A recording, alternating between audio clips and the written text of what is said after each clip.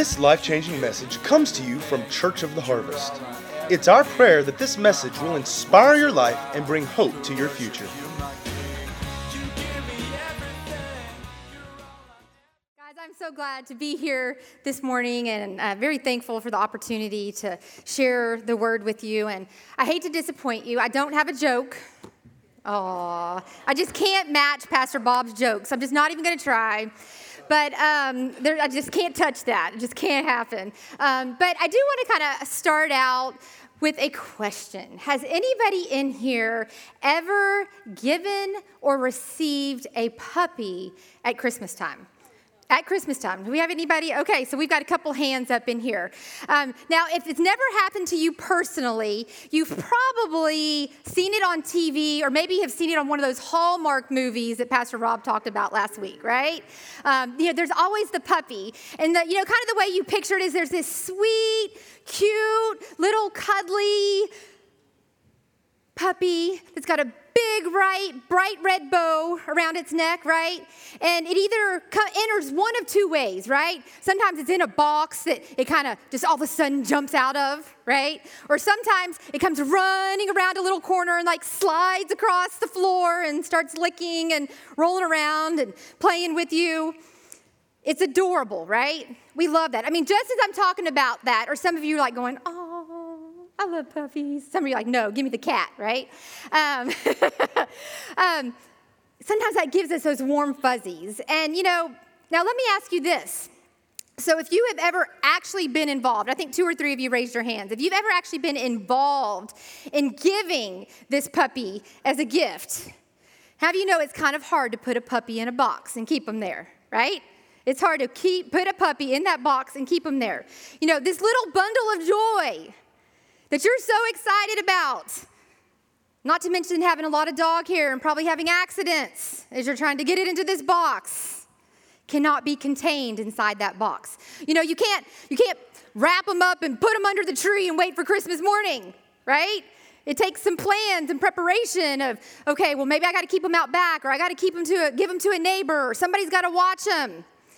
And then you wait for that moment, Christmas morning, that special moment, right? When the kids are going to come down or that special loved one's going to come down, and you're trying to real quick, let me get the puppy in the box so I can put the lid on real fast, right? So that all of a sudden he'll pop out. And you're probably bribing him with some treats or something to keep him in there maybe. Or maybe if I was to do that, I'd be like, forget the box. Hey, Rob, tell me when the kids come down and I'll put them on the ground and he can run around the corner, right? And, talking about puppies for a moment, maybe whoever's received a puppy in period, just in general, not Christmas. 3 years ago, we got a puppy. So let's just show these pictures of our puppy. How many of you guys have met Jack before? Oh my goodness, a lot of you. Okay, this is what Jack started out like, guys. This was him at about 12 weeks old. He was about this, that's Lauren's arm. He was about this big. If you've met Jack recently, he's now a 105-pound Labradoodle that stands about this tall and about that big. That's the cuddly. That's what I wanted, Rob. This morning I was like, can you get me some pictures of Jack when he was just that cute, fluffy? But guys, here's the thing. When we got Jack, and you can take that off now, or when you get that gift on Christmas, he comes around. You open him up. He licks you. He jumps on you. You get excited. You go, ah. If you're like us, he wasn't containable. I remember we got him, and we went over to Aunt Barbara's for something, and we're like, can we bring our puppy? Right? We wanted to bring our puppy around. We went over to Rob's grandparents, to Jack's, and we're like, hey, can we bring our puppy? We wanted to share this puppy with everybody. Take it to the store, the grocery store, everywhere. We wanted to share. It could not be contained. And how do you guys know that when you see a puppy, oftentimes you're like, if I share it with you, Julia, you're like, oh, I want to show this puppy to everybody around me because he's just so cute, right? This puppy is uncontainable. It brings so much joy. And so that's my point here, is that joy is a lot like puppies. Fortunately, joy's not a mess and hairy, but joy is boundless and it's uncontainable. It overflows. And when you've experienced joy, you want to share it with someone else. You don't want to hold on to it to yourself. You want to share it with as many people as you can. Joy bubbles over and touches everyone that it comes in contact with. And so joy is what we're going to talk about today. Rob mentioned this a while ago, but I'm going to hit it again. Who here can tell me what Advent means? 2 words, arrival or coming, right? So Advent means coming or arrival. And so this season is marked with expectation, with waiting, with anticipation, with a longing. Advent is not just an extension of Christmas, but it's a season that links the past, the present, and the future. And so like he spoke of, week 1, what did we talk about? Hope. Week 2, last week, what did we talk about? And then what are we talking about today? Joy. Guys, because Jesus is Emmanuel, which means what? God with us. Because Jesus is Emmanuel, God with us, he is the embodiment of all these traits. And so I want to talk first today about how joy overcomes stress. Not stress, shame. Anybody ever here experience shame? I think we probably all have something that we're embarrassed about or something that we don't like that happened or a situation. And 2 weeks ago, Pastor Rob actually talked about Zechariah. Y'all remember him? He talked about him in Luke chapter 1. He's married to Elizabeth, right? And so we know that they were the parents of John the Baptist. And so John the Baptist had a purpose, right? To make way for the Messiah Jesus who was coming. We also know that Zacharias was a priest who received a visit from an angel. And so let's read what he said right here. This is in Luke chapter 1, verses 13 through 15. And it says, "But the angel said to him, 'Do not be afraid, Zechariah, for your prayer is heard, and even your wife Elizabeth will bear you a son, and you shall call his name John. And you will have joy and gladness, and many will rejoice at his birth, for he will be great in the sight of the Lord.'" Now, I thought about this morning, and I was going to ask permission to kind of make this parallel, and I totally forgot, but I think they'll go with me. Hope you're good with this, Chris. So let's catch this for a moment. Zechariah and Elizabeth, what do we know about them? They were old. Say it. They were old, right? Elizabeth was beyond childbearing years, and the couple had never been able, Chris is over here going, is she calling me old? Yes, so guys, here's the picture. Because I want you to try to understand really the experience. So we have like Danielle, she's back there, and Alex here. She's pregnant. They're having a baby. They're young. They're married. Woohoo, right? They're excited. You would expect that at their age. We know that that's something that they desired. But then we have Chris and Richard's security somewhere. Chris is 70 plus years old. So let's parallel her to Elizabeth. Okay? Believe me, if all of a sudden Chris got pregnant, she'd be like, say what? Okay? So I kind of wanted y'all to get the visual, okay? Because I think sometimes we just read, we're like, oh yeah, she just couldn't have kids. She was old, whatever, right? But it was so much more than that. It was so much more than that. So Zechariah and Elizabeth were old. They were beyond childbearing years. And so today I want to actually talk about Elizabeth a little bit because the story of God with us, she experienced great joy. But you guys know that she also experienced great pain before experiencing that great joy. And so I want to talk about that a little bit. You see, in the ancient Jews, children were a tremendous blessing. Let's read the scripture here in Psalm 127, 3 through 5. It says, "Behold, children are a heritage from the Lord. The fruit of the womb is a reward. Like arrows in the hand of a warrior, so are the children of one's youth. Happy is the man who has his quiver full of them, so they shall not be ashamed, but shall speak with their enemies in the gate." So we got to understand, not only was she not able to have a child, but in her culture, children allowed a family to pass on the name, to pass on the heritage. Having a bunch of children helped get the work done. The everything, the day-to-day tasks, the taking care of the home. Also, a lot of times it even helped the family to have maybe like a profession or a trade that the family did together collectively to provide. So having children was a big deal. But most importantly, at that time, children were viewed as a gift from God, and that it meant that God's favor was upon you. So to be childless was a source of great frustration, great sorrow, and great shame. And here's the reality is that Elizabeth would have known those feelings and those thoughts for many years. She most likely married when she was a young teenager. And my thought is, because of the culture and even how some people are today, that she, as soon as she got married, she was already thinking about having them babies. I can't wait to have a baby. I can't wait to have a baby. She probably dreamed of holding that baby in her hands, in her arms, and rocking them. If she's like my kids, she already had names picked out for these babies that were coming, that she had dreamed about. I like this name. I like this name. This is what I'll call him. This is what I'm going to call her. She'd given a lot of thought to it. You know, at first, Elizabeth may have just dismissed this lack of pregnancy of, the timing's just not right to conceive. Or maybe, like some of you in this room, she had probably experienced there was a pregnancy. And when there was joy and hope, and that she just was so excited when she found out that there was a baby in her womb. She told people that she was pregnant, but then something happened. We don't know for sure, but maybe she miscarried.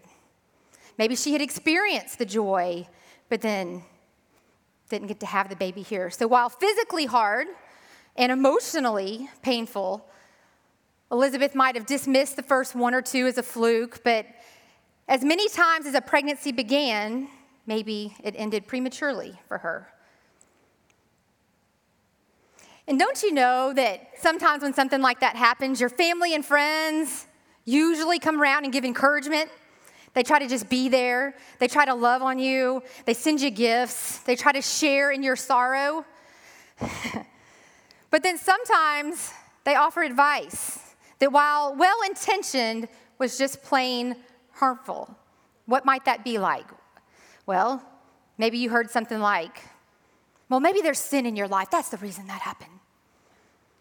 Or maybe somebody else didn't say it, but you asked it to yourself. God, is this you doing this to me?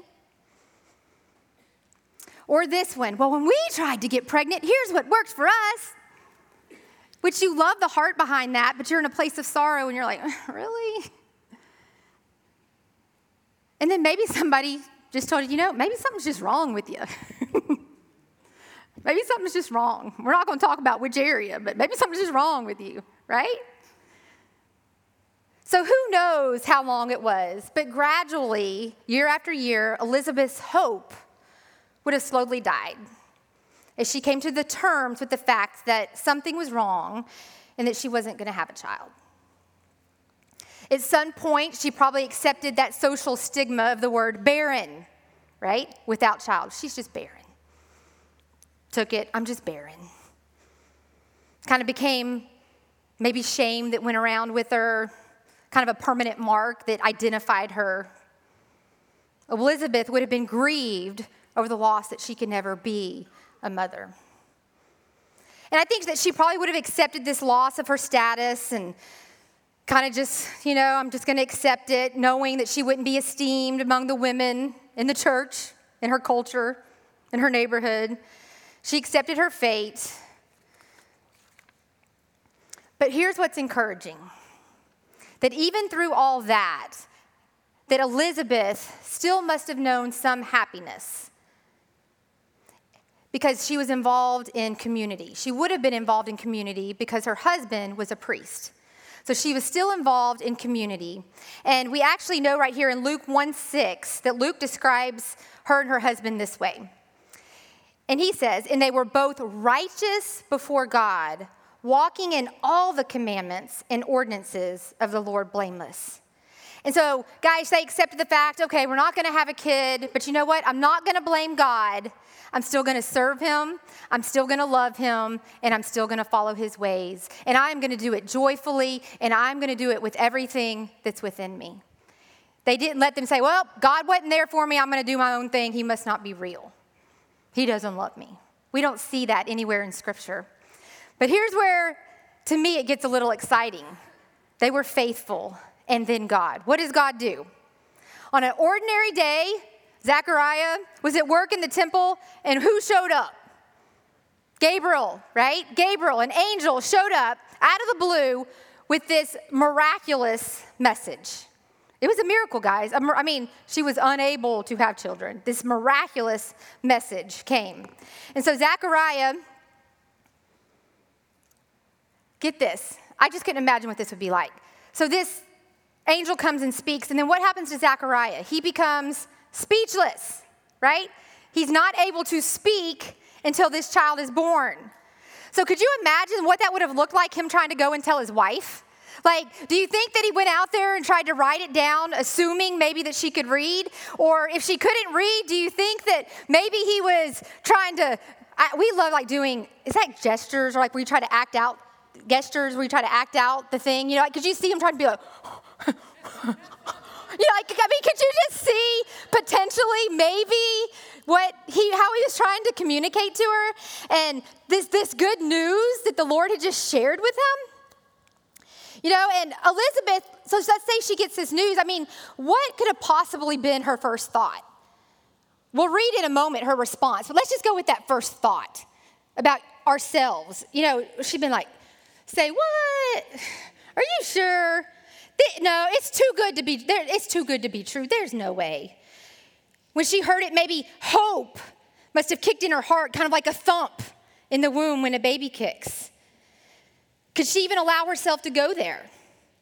Could she open up her heart to the possibility of having to see if it really came to pass after the hoping and the waiting and the praying for so long, to maybe not see the end result the way she wanted? Maybe some thoughts she had, I don't know. But here's what we do know, is that Luke actually told us that she accepted the news probably a little better than her husband. And here's what she said in Luke 1:25. She said, "How kind the Lord is," she exclaimed. "He has taken away my disgrace of having no children." Yes, Lord. Look what you've done for me. Like, we don't see her going, but God, I'm so old. I can't do this. We see her rejoicing. How kind is the Lord. Now, here's something else we see. Luke actually tells us that Elizabeth spent the first 5 months of her pregnancy in seclusion by herself. Now, once again, there's no way for us to know exactly why, but let's just go there for a moment. Why might she have been by herself? Maybe one reason is that no one would believe her till she was actually showing. Maybe she was afraid that the pregnancy may end, like some of the others had. Or what about this? Maybe that was her way of sharing her husband's silence. We don't know. But we do know that she was set aside for a time. And then what happened after that 6 months? Who came to visit? Mary, right? And we talked about her a little bit last week. So what we know is that in her 6th month of pregnancy, Elizabeth experienced a deep encounter with joy by the coming of Messiah that was actually in the womb of Mary, her cousin, right? As soon as Mary arrived, what did Elizabeth's baby do? Jumped, twittered, fluttered, however you want to do it. Like, there was an obvious something, right? And right here in Luke 1:41, it says, "And it happened when Elizabeth heard the greeting of Mary, that the babe leaped in her womb, and Elizabeth was filled with the Holy Spirit." So with a sudden silence and seclusion that she'd had for 6 months, all of a sudden, Elizabeth's joy overflowed as she greeted Mary with a beautiful blessing. So she immediately recognized something, and then what was her response to Mary? And before we even go there, y'all remember last week how Pastor Rob said that Mary had just given this news to Joseph, I'm about to say Jesus, to Joseph, and he's like, all right, nope, I'm going to send you on your way. Our engagement's over. She went off, maybe had not even really spoken to anybody else. And she came and walked into her cousin's house with just a greeting. The Lord spoke to her cousin. She knew that Jesus, the Messiah, was within her cousin. And then this is what Elizabeth spoke to Mary. Are you ready? Verse 42 and 45. Then she spoke out loud with a voice and said, "Blessed are you among women, and blessed is the fruit of your womb. But why is it granted to me that the mother of my Lord should come to me? For indeed, as soon as the voice of your greeting sounded in my ears, the babe leaped in my womb for joy. Blessed is she who believed, for there will be a fulfillment of those things which were told her from the Lord." Guys, the puppy was out of the box. The puppy was out of the box. You see that? Joy was overflowing. And in its true nature, joy was contagious. So now these two women were sharing in this exciting moment. We know that Mary actually burst into her own song of praise and thanksgiving as she gave words to the miracle that was happening through her. Finally, she was understood, she was believed, and she was affirmed.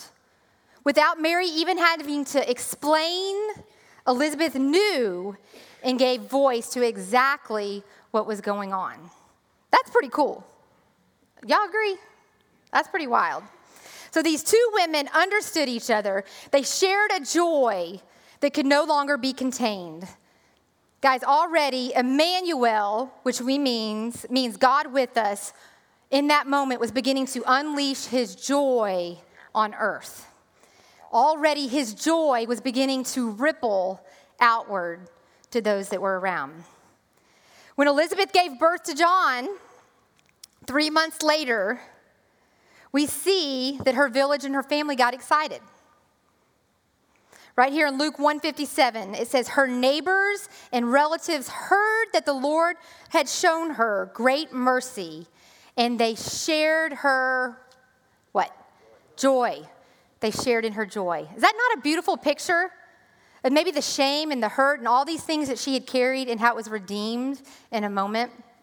So the next thing I want to talk about for a minute is our source of joy. First of all, what would you and I give to know such a joy that Elizabeth experienced in that moment? The scars and the shame wiped away so dramatically. But you guys know that same joy that Elizabeth experienced is available for us today. That's available to us. This is the joy that was brought into the world by Jesus, Emmanuel, God with us. And guys, though we didn't live way back then, 2,000 plus years ago, when he was physically here on the earth, his life and his joy are available to each one of us now. And the Apostle Paul wrote in 1 Peter 1, verse 8 through 9, he said, "You love him passionately, although you have not seen him. But through believing in him, you are saturated with an ecstatic joy." Okay, I like the little ecstatic before there.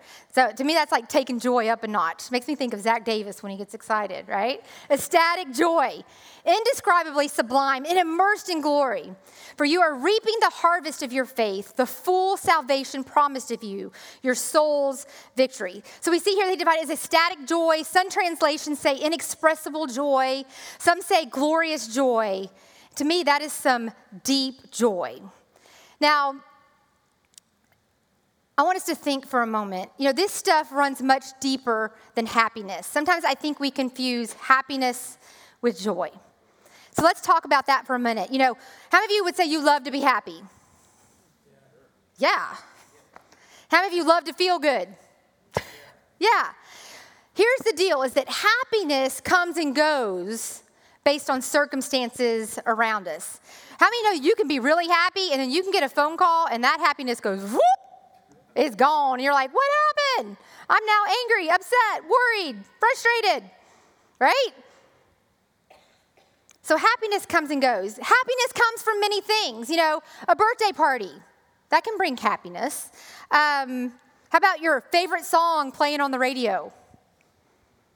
How about an encouraging word from a friend? Have you ever got that little sweet note or a text that's just like thinking about you and you're just like, oh. Maybe guys don't relate to that so much, but us ladies totally get it. Guys, if you're not doing that for your wives, she'll probably like that. Just send her, not now, save it a little bit. Sweet note to your wife. How about those winning the big game? Have you ever been happy when you won the game or your favorite team won? Yeah. If you're like me, guys, I'll admit it, a delicious meal, I like a high-end meal, and I like some high-end desserts. When I sit down and I see it, I'm just like, oh, this makes me happy. That is something that makes me happy, you know? But here's the thing is, all those things are good and enjoyable. We savor them and we enjoy them, but how many of you know that they're fleeting? The meal's not there tomorrow. The birthday party's not happening for another year. The next game you may lose. So joy includes happiness, but it runs much, much deeper. Joy actually permeates our soul. And we know that our soul is what? Our mind, our will, and our emotions, right? So joy permeates that. So what might joy look like in our life? Maybe it is the birth of a child. Maybe it is your wedding day. Maybe it's being declared free of cancer for good. Maybe it's your loved one coming out of a coma with no damage to their brain. Maybe it's a loved one that you've been praying for to come to know Jesus as their Lord and Savior, and they come to know Christ. You see, those are things that run much deeper than being happy. It's something deep within inside. And so joy is rooted in gratitude. Think about that. Joy is rooted in gratitude, meaning that hope is fulfilled, especially when it is based in a relationship with our Creator. And so, guys, joy comes from God with us. Jesus is our source of joy. We read a while ago that Peter called it an inexpressible and glorious joy that is part of the inheritance that we receive when we receive Christ, that we get with Him.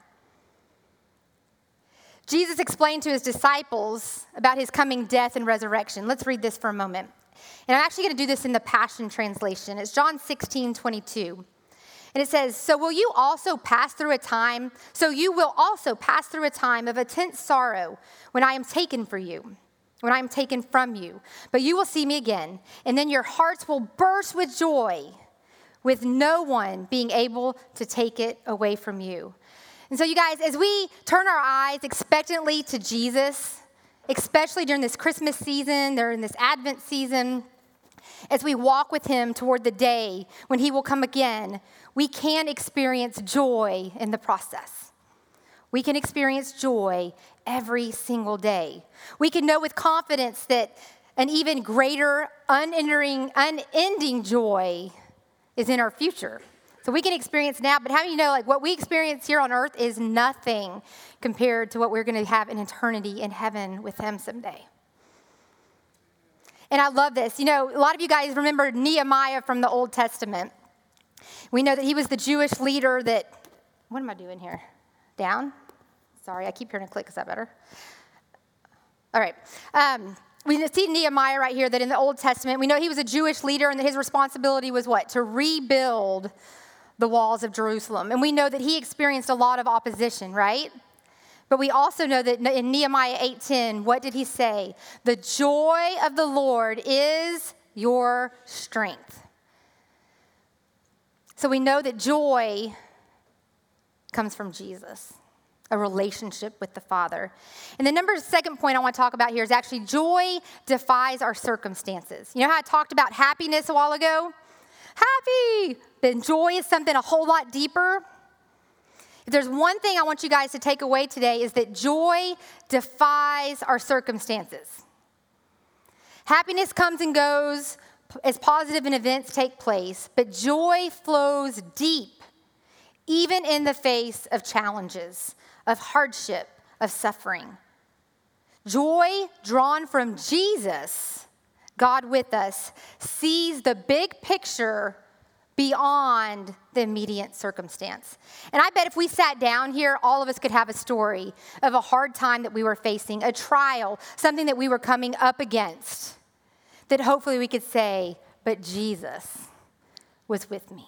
But Jesus pulled me through. But Jesus never left me. That I could be content even with everything around me not going the way that I wanted to.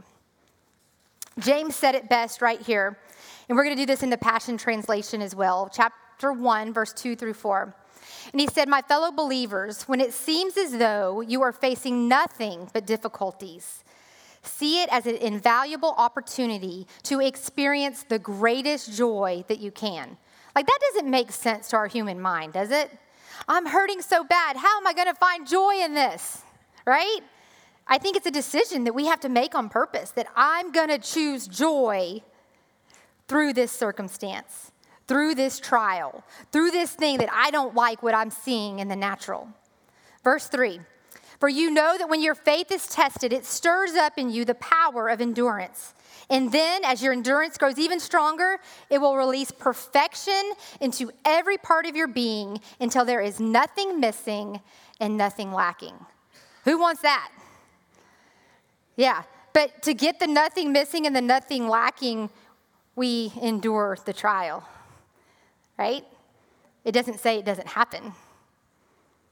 We endure. We give God honor and glory through that. So joy understands that there is more than meets the eye. What did that come from? Was that a cartoon? More than meets the eye. Transformers, thank you. All right. Joy understands that there is more than meets the eye. Matt, you should have had that one, man. All right. So, guys, here's the deal. God is always working. Even in the tough stuff. We may not see it, but he is always working. He's always doing. He's always moving. God will make everything right and healed and whole, including us. We're working it out here on earth, but that day that we're with him, it's worked out in perfection, right? Completeness, wholeness. And because of that, we can experience joy here and now, no matter how bad it is at times, or in how things look and feel. Now, let's be real. We know that a process is involved in this, right? There's a process in this. But that's the point. As we continue to practice opening up our hearts to God's Spirit, as we continue to open up the Word of God and read it on a daily basis, as we begin to align our thinking and our perspectives with His ways to what the Word of God says, not our neighbor, not the TV, not the news, not whoever our favorite person is that we follow, like align it to the Word of God and the understanding that He gives us. We experience His Spirit working within us. And then what does that bring? It brings clarity, it brings understanding, and it brings strength to trust and see and act in the joy that He provides. So let me ask you this. What circumstance are you facing right now as we're coming up on this Christmas month, the end of the year, 2022 coming up soon? What situation is stealing your joy?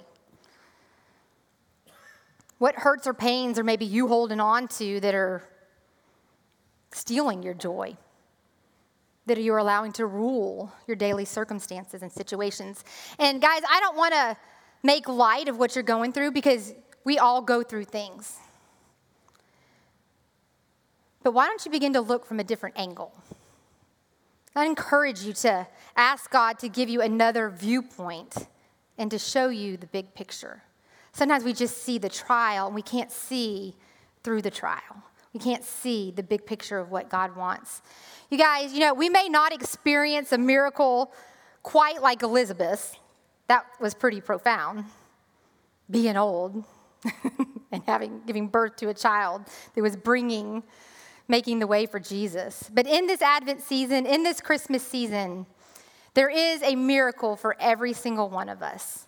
And that miracle is that God came to earth in the form of Jesus to be with you and I, to heal us, to forgive us, to redeem us, to restore all of our pain, and to turn it to good.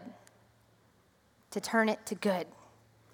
And guys, this is a cause for joy even in our darkest days. We see here, I think Zach kind of mentioned this a while ago when he was transitioning, but we actually see that a long time ago that there were some shepherds outside in Bethlehem that had a purpose. And here's actually the verse I want to read of what was said to him through an angel. Luke 2, verse 10. And it says, "Do not be afraid. Behold, I bring you good tidings of great joy, which will be to all people," to everyone. Jesus, who came to be God with us, has brought us joy no matter what we are facing. So a couple things. Joy can help us overcome shame. We know that Jesus is the source of our joy, or should be. Joy defies our circumstance. And let me tell you this one. This is probably the hard one because we love knowledge, but things that require us to act upon are a little bit more challenging. Number 3 is joy is a choice. You choose joy. Now, we talked happiness will come and go based on circumstances, but you choose joy. Remember when Mary showed up at Elizabeth's house? Elizabeth was what? Overcome with joy, which then spread to who? To Mary. And when it did, what did Mary say? She sang a song. Let's read it. In the New King James Version right here, it says, "My soul magnifies the Lord, and my spirit has rejoiced in God my Savior, for he has regarded the lowly state of his maidservant. For behold, henceforth all generations will call me blessed." Guys, that all generations, we're still calling her blessed today.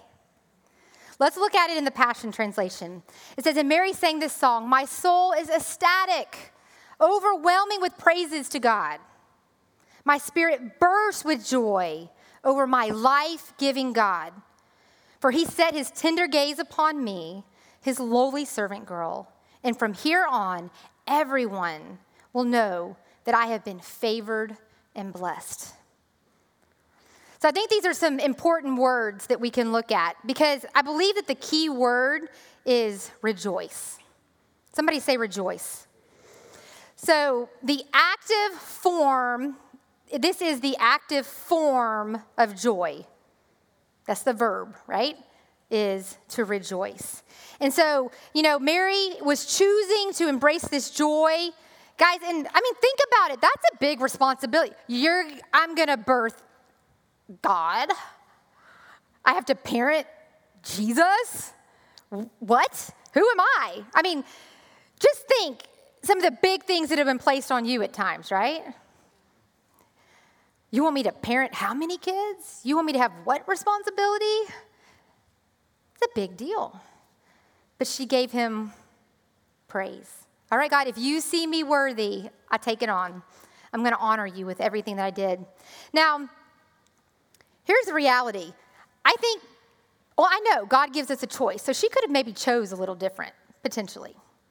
You guys remember in those cartoons or the old movies where there's like an army sergeant who was the leader and he asked for a volunteer? Are you picturing it? Like all these cartoon little army men and there's a sergeant, and he's like, "All right, guys, I need a volunteer. I need someone that's brave. I need someone that's willing to die serving for this cause. Who will do it for me?" And remember in the cartoons, they're all lined up and in unison. They all stand back, and there's one person standing left up front.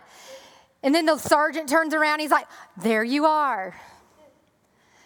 That's kind of what I picture, like maybe what it may have felt like for Mary. Guys, she wasn't asked, "Do you want to birth the Messiah?" Right?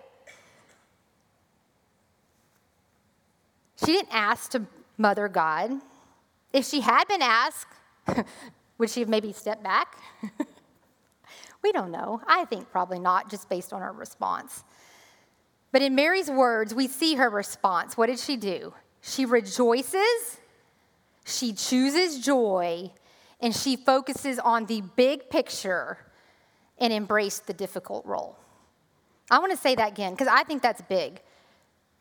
She rejoices, she chooses joy, and she focuses on the big picture and embraces the difficult role. I think right now the Lord's speaking to some of y'all specifically about a situation in your life that he's saying, are you rejoicing? Are you choosing joy? Are you focusing on the big picture? Guys, she had to endure a lot of things. I mean, being pregnant and having to go by donkey to deliver the Messiah in some hay in a barn. And then all of a sudden having to be relocated to another country because somebody was out to kill her son. Just think of all the things she felt, the inadequacies. Who am I? I mean, even when they left him, they had gone to the temple and they're heading home, and all of a sudden they're like, where's Jesus? You know, could you imagine? God, I lost your son. I mean, right? Oh. But guys, she looked at the big picture, and I think she chose to honor God with every hardship, with every pain, with every bit of ignorance, and I think even maybe a little bit of excitement. I mean, come on, my name will be remembered forever. I'm the one. I'm going to do this for you. And guys, we know that the Bible is filled with verses about exhorting, about encouraging us to rejoice. And I want to just close with a couple of those. The first one right here is Philippians 4:4. Most of you have probably heard it. It says, rejoice in the Lord when? Always. And then I love it. I'll say it again. Rejoice. Rejoice in the Lord always. Not just when you get the good news. Not just when you like everything that's happening the way that you think it should happen. Rejoice in the Lord always. And I say it again, rejoice. And in the Passion Translation, it's worded this way. It says, be cheerful with joyous celebration in every season of life. Let your joy overflow. Let's look at that again. We're having some joyous celebration down here on the front row. Rejoice. Be cheerful with joyful celebration. When I think of a celebration, I think of like a party in every season of life. Guys, seasons come and go. Seasons change. Rob and I are in a new season right now. We've got 3 adults in our house.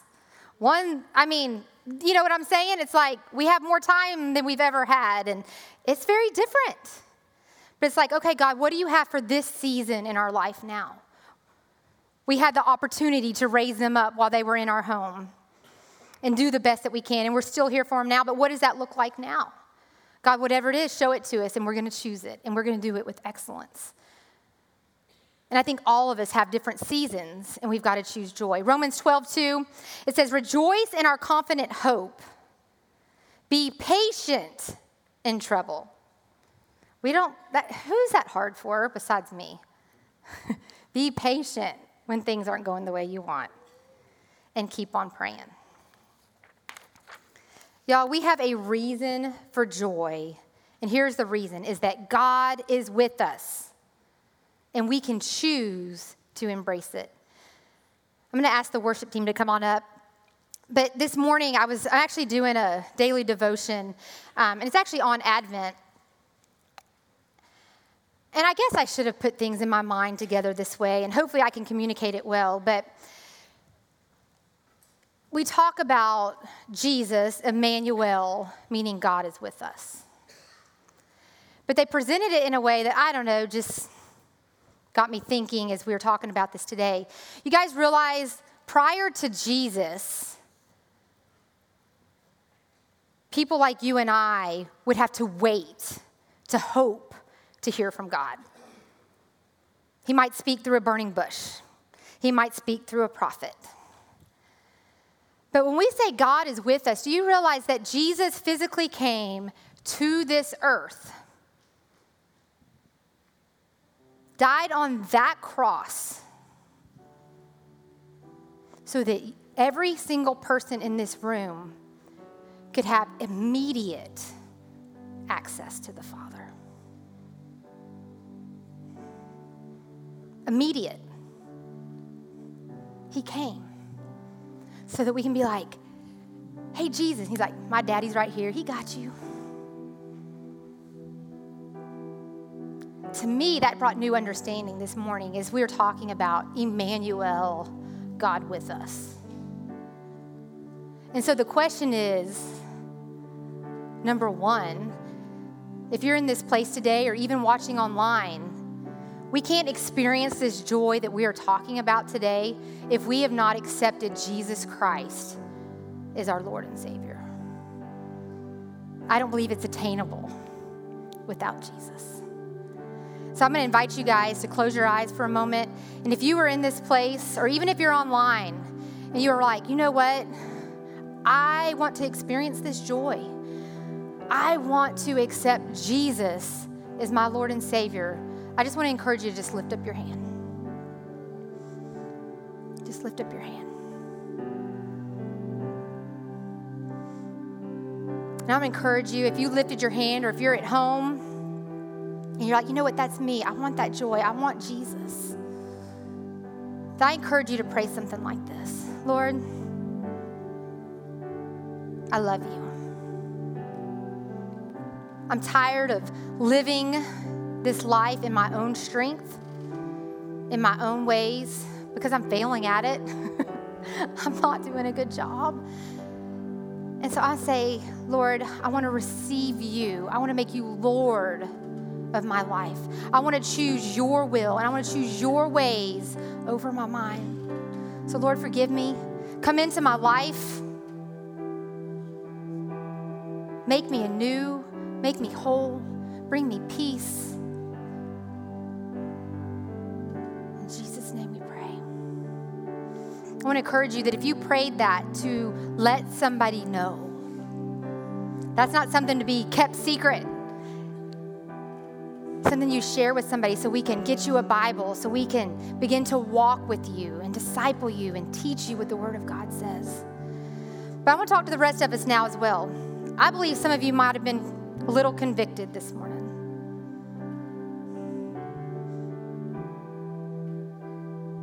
How many of you in here need to choose joy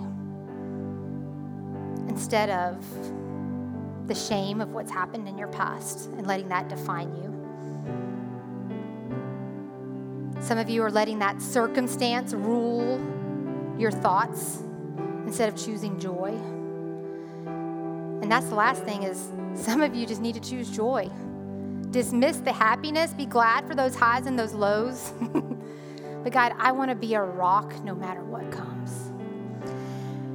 And last night as I was going over this, I went through my notes and I kind of felt like the Lord said, every time you mention joy, what did you say?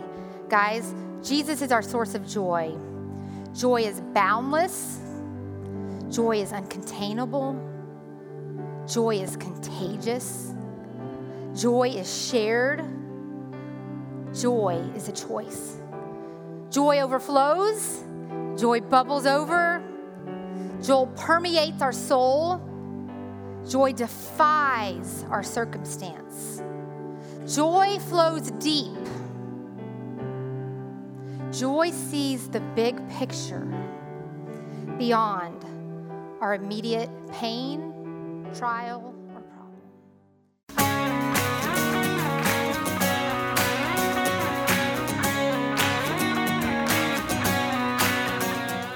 If you'd like to get more information about resources from Church of the Harvest, please check out our website at midsouthharvest.org. You may also contact us by phone at 662-890-1573 or toll free at 866-383-8277.